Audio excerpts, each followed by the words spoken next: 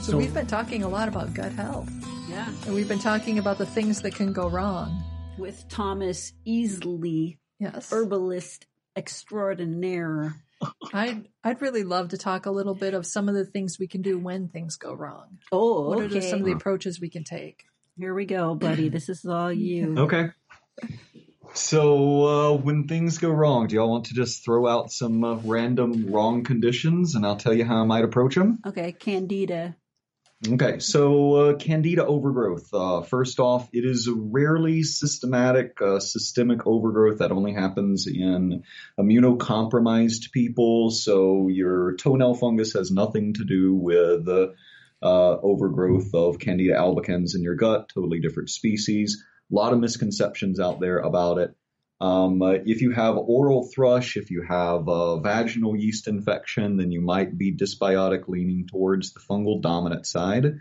There's also another condition that's poorly talked about in the literature, but it's gaining a little bit of traction, called small intestinal fungal overgrowth, with symptoms that have a lot of overlap with small intestinal bacterial overgrowth. And the only differentiating symptom is that about 80% of people with small intestinal fungal overgrowth experience regular nausea with mills, and it's oftentimes blamed on the gallbladder. So, wait. Okay. So the symptoms are what?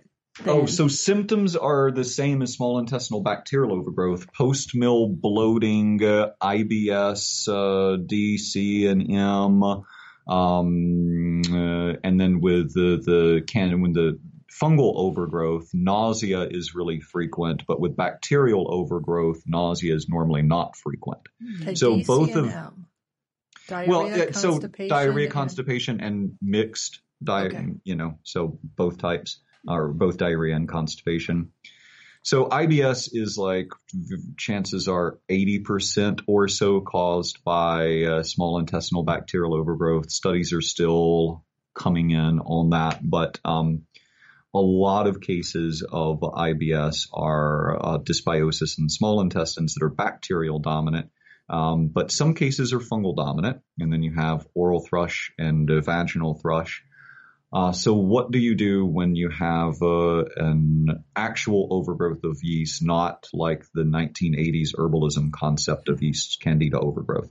Some of my favorite herbs for that are neem. Neem, like the thing that people are used to clean stuff with? Yes. Insecticide for getting rid of aphids? Yes, so that is neem oil. It is an insecticide. It is actually used in India also as a spermicide because it will kill sperm. I argue that it probably decreases conception because it smells so god awful, but it's a spermicide too. Could see that, yeah. I don't recommend the oil internally. You technically can do it in small doses, but you rarely need it. The leaf is readily available, sustainably harvested. Neem grows in South Florida. And I do a standard 1 to 5 percolation of the leaf, and it is a pretty potent antifungal. So 1 to 5, and what's your menstruum you're using? 50% ethanol. Mm-hmm. And then... So yeah, you could use a brandy or a vodka. Yeah, brandy vodka. Okay. Then I really like chaparral. I love that. Yeah, so that's another really good one. A lot more aromatic, resinous, got a much different energy to it than neem, but is very broad spectrum. And a lot of times it's not just like yeast overgrowth, it's dysbiosis that is yeast dominant, but it's still an overgrowth of bacteria too. Mm-hmm. So I like to go fairly broad spectrum. So my the dysbiosis formula that I use as a shotgun approach is 4 parts barberry, 4 parts black walnut. No, sorry, 4 parts andrographis, 2 parts barberry. Let me start over here. Okay. Barberry Okay. rice. It's 4 barberry, 4 andrographis, 2 parts Walnut. black walnut. Thank you. 1 part chaparral, 1 part papaya seed. Papaya seed. Papaya seed. So go to the grocery store, get a papaya, eat it, save the seed, throw it in alcohol, throw it in the blender, and make papaya seed tincture. What? That's new to me. And 1 part fennel. 1 part fennel. Yeah. Okay. The fennel takes it from being like the most vile, disgusting thing you've ever tried to somewhat palatable. Because you have made it the most god-awful tincture formulation that I have seen in quite some time. The only thing that would make it worse would be sapphire or mugwort. Have you thought of throwing those in there? Oh, no. Here we go. I haven't, but neem is in there. Sorry. It's also neem 2 parts also neem. Unpleasant. Yeah. So that way we neem have oil? No, the neem tincture. Tincture, okay. Yeah. That way we have overlap between antimicrobials and antifungals. That makes sense, yeah. And papaya seed is interesting. So there we mentioned in the previous segment about parasites, there's a study out of somewhere in South America that showed that a teaspoon of dried ground papaya seed twice a day was as effective as Flagyl for protozoan and almost as effective as albendazole for worms.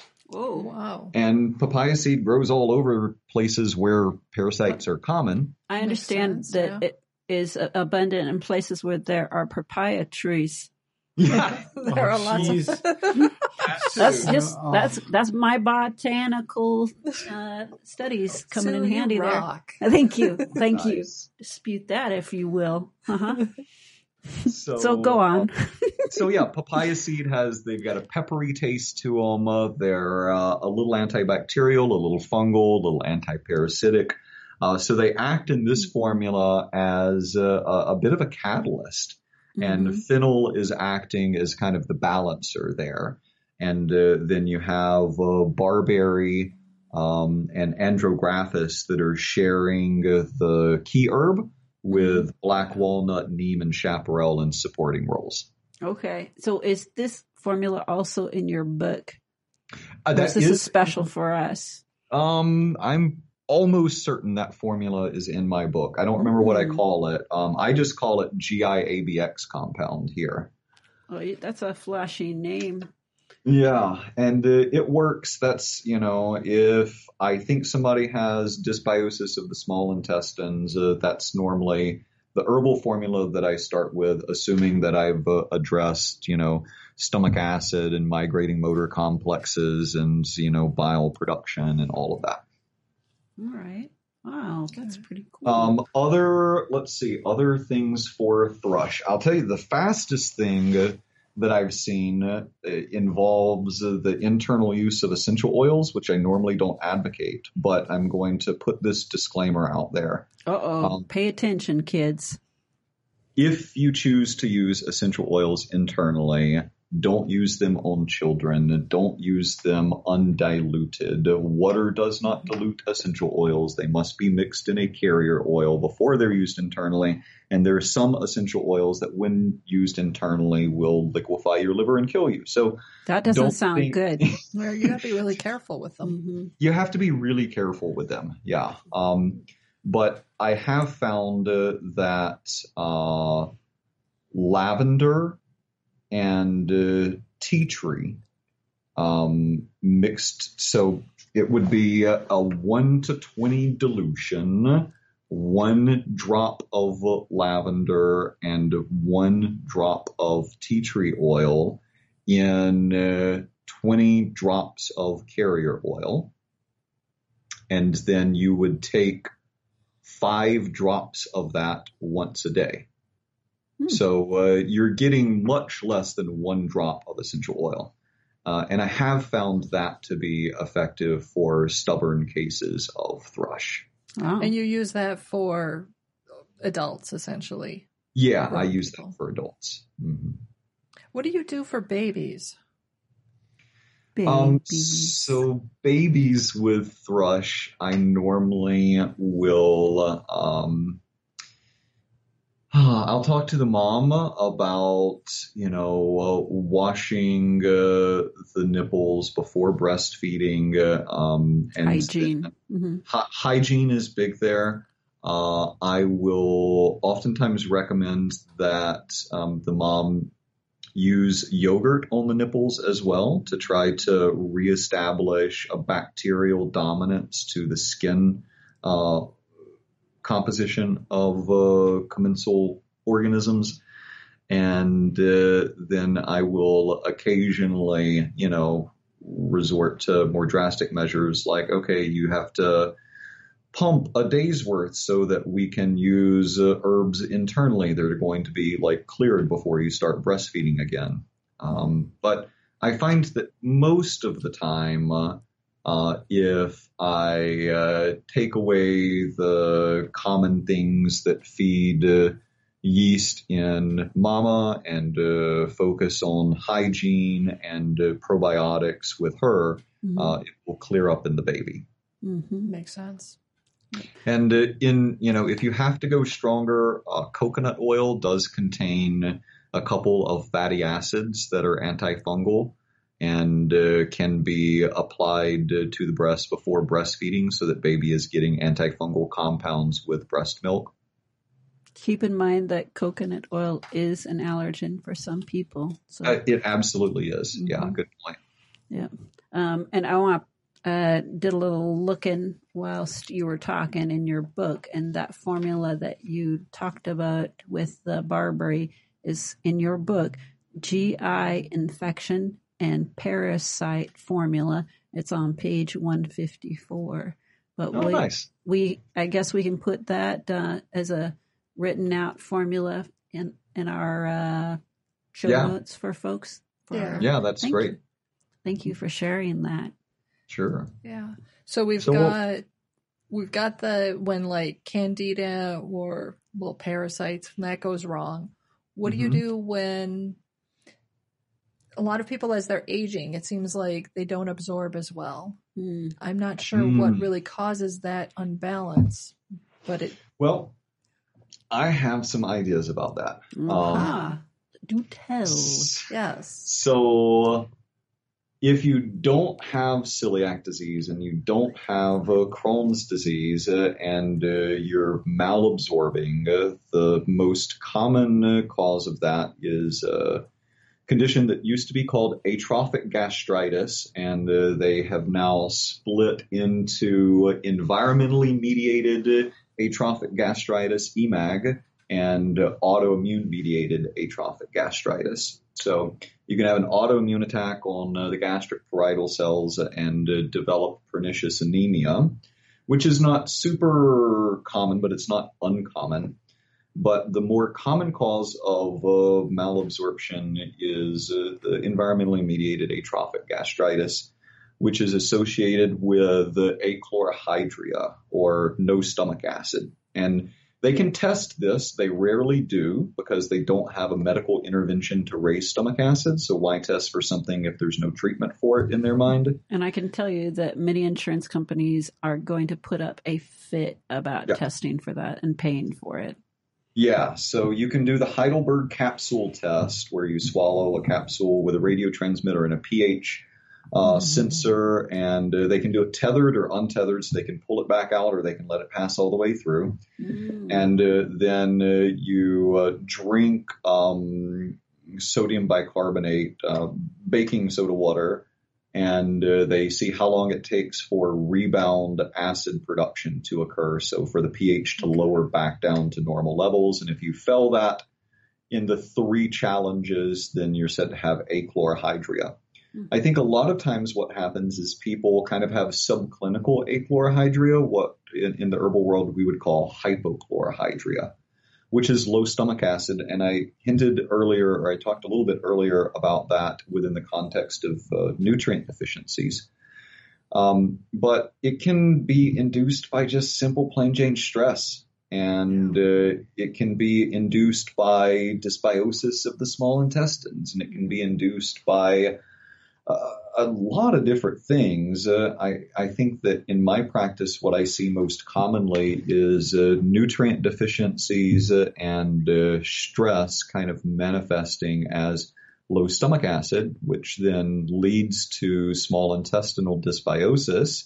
And then that kind of exacerbates the whole process and starts inhibiting absorption. So the bacteria that are overgrowing in the small intestines need food as well, and they can start gobbling down our nutrients and then belching out hydrogen and carbon dioxide and methane and all types of nasty little things. And I was, for instance, pretty severely B12 deficient, and I have a weird gene mutation where my body burns through B12 quickly, but I had a little malabsorption and small intestinal dysbiosis going on, and I never knew it because I had never experienced good digestion before. So I thought it was just like, this is me, right? Right. So I go to a physician friend of mine about 6 months after I got back from doing relief work in 2010 after the earthquake in Haiti. And I said, Doc, I'm tired. Like, I'm getting all my stuff done, but I'm dragging. I was thinking, I'm just like burnout and exhausted and emotionally overwhelmed and maybe have a little bit of PTSD, but it felt like more than just emotional.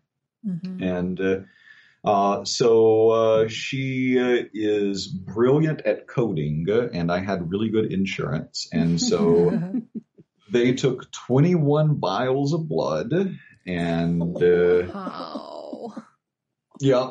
That's a hobby. Yeah. I'm sorry.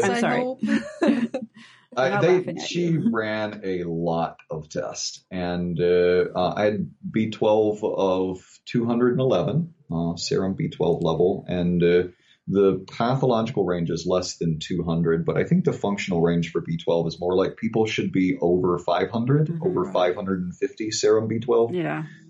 And so I was really low, and she said, do you want shots? And I said, well, I was afraid of needles until working, post-earthquake in Haiti, and now I'm not so sure. Let's do shots.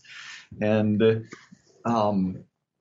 so I did the first shot, and I felt nothing. Mm-hmm. And I did well, that's because you were shot. At, under 200. Yeah, right? So I did the second shot, and I thought, and I did the third shot. This is all within the course of a week. I was doing them like every couple of days. And I did the third shot, and I felt for the first time in my life what good digestive function was. I literally felt my stomach acid increase. It was the funkiest feeling. And I felt clear cognition. And I thought to myself, like, I am 29 years old and I've already accomplished a fair bit at this age. Imagine if the last decade of my life I would have had this level of like the cogs turning like they should. Wow. But I had no clue, and I'd very likely been B12 deficient, most of my life. I have a MTRR mutation. A lot of people know about the MTHFR mutation, but I have the MTRR and the MTHFR, and like my genetics are a hot mess of crazy polymorphisms. And so, my body just burns through B12. So though I've eaten red meat 3 times a week since I was a kid, I was pretty severely B12 deficient. And by supplementing with B12, my whole digestion changed.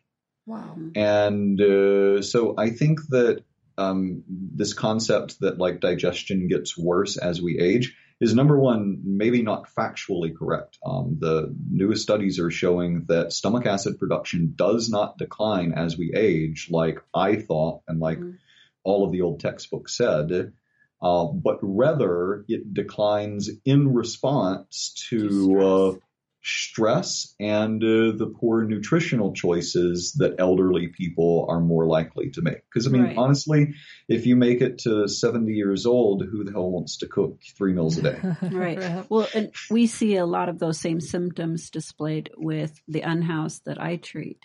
It's the same kind of stuff. They've they're tired. Their bowels are and they're stressed out. They're so stressed out. So stressed. Social lepers as far as the world is concerned. So I hate to break it to you, a large portion of the middle class feels that too.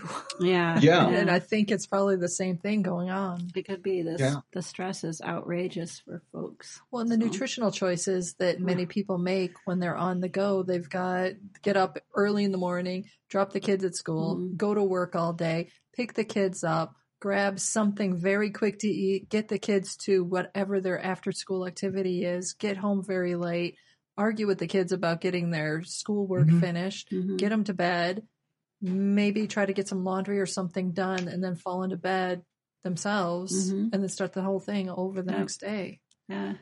Well, and when you think about it, like stress is evolutionarily designed to encourage impulsive decisions. Like you don't want to think about your plot through the woods when you're being chased by a bear. You just want to run. Right. So when we have a culture that keeps this, like, I don't even want to say low level, but like mid-level constant stress through the bombardment from our media and the stimulation from technologies and the lack of sleep, because we have this, pull yourself up by your bootstraps and do everything and work harder and work longer. And it's just this whole like cultural, multiple curse words. Yeah. After that, that keeps this medium level of stress going all the time. That feeds into our whole consumerism culture because it encourages the impulsive decisions that marketers use every time they position their product on end caps. Right. Yep. That's so what they count on. Yeah. You were talking earlier about one of my favorite herbs, lavender. And I just wanted to point out that it is an underutilized gut remedy. Taking it internally. Taking it internally. Lavender tincture is an amazing carminative. And it's actually written about in the Eclectics for chronic gastritis, which is what we now call environmentally mediated atrophic gastritis. And if your listeners want a really interesting read, there is an eclectic physician by the name of Rolla Thomas who published a book in 1922 called The Eclectic Practice of Medicine. And it's available online. Henrietta's website has it. You can download a PDF of it from Michael Moore's website. It goes through every body system and talks about the physiology and pathophysiology and etiology. And it's really a brilliant book. If you'll go to the section on the digestive system. Do we have a few minutes? Can I just read a quick section to you? Sure.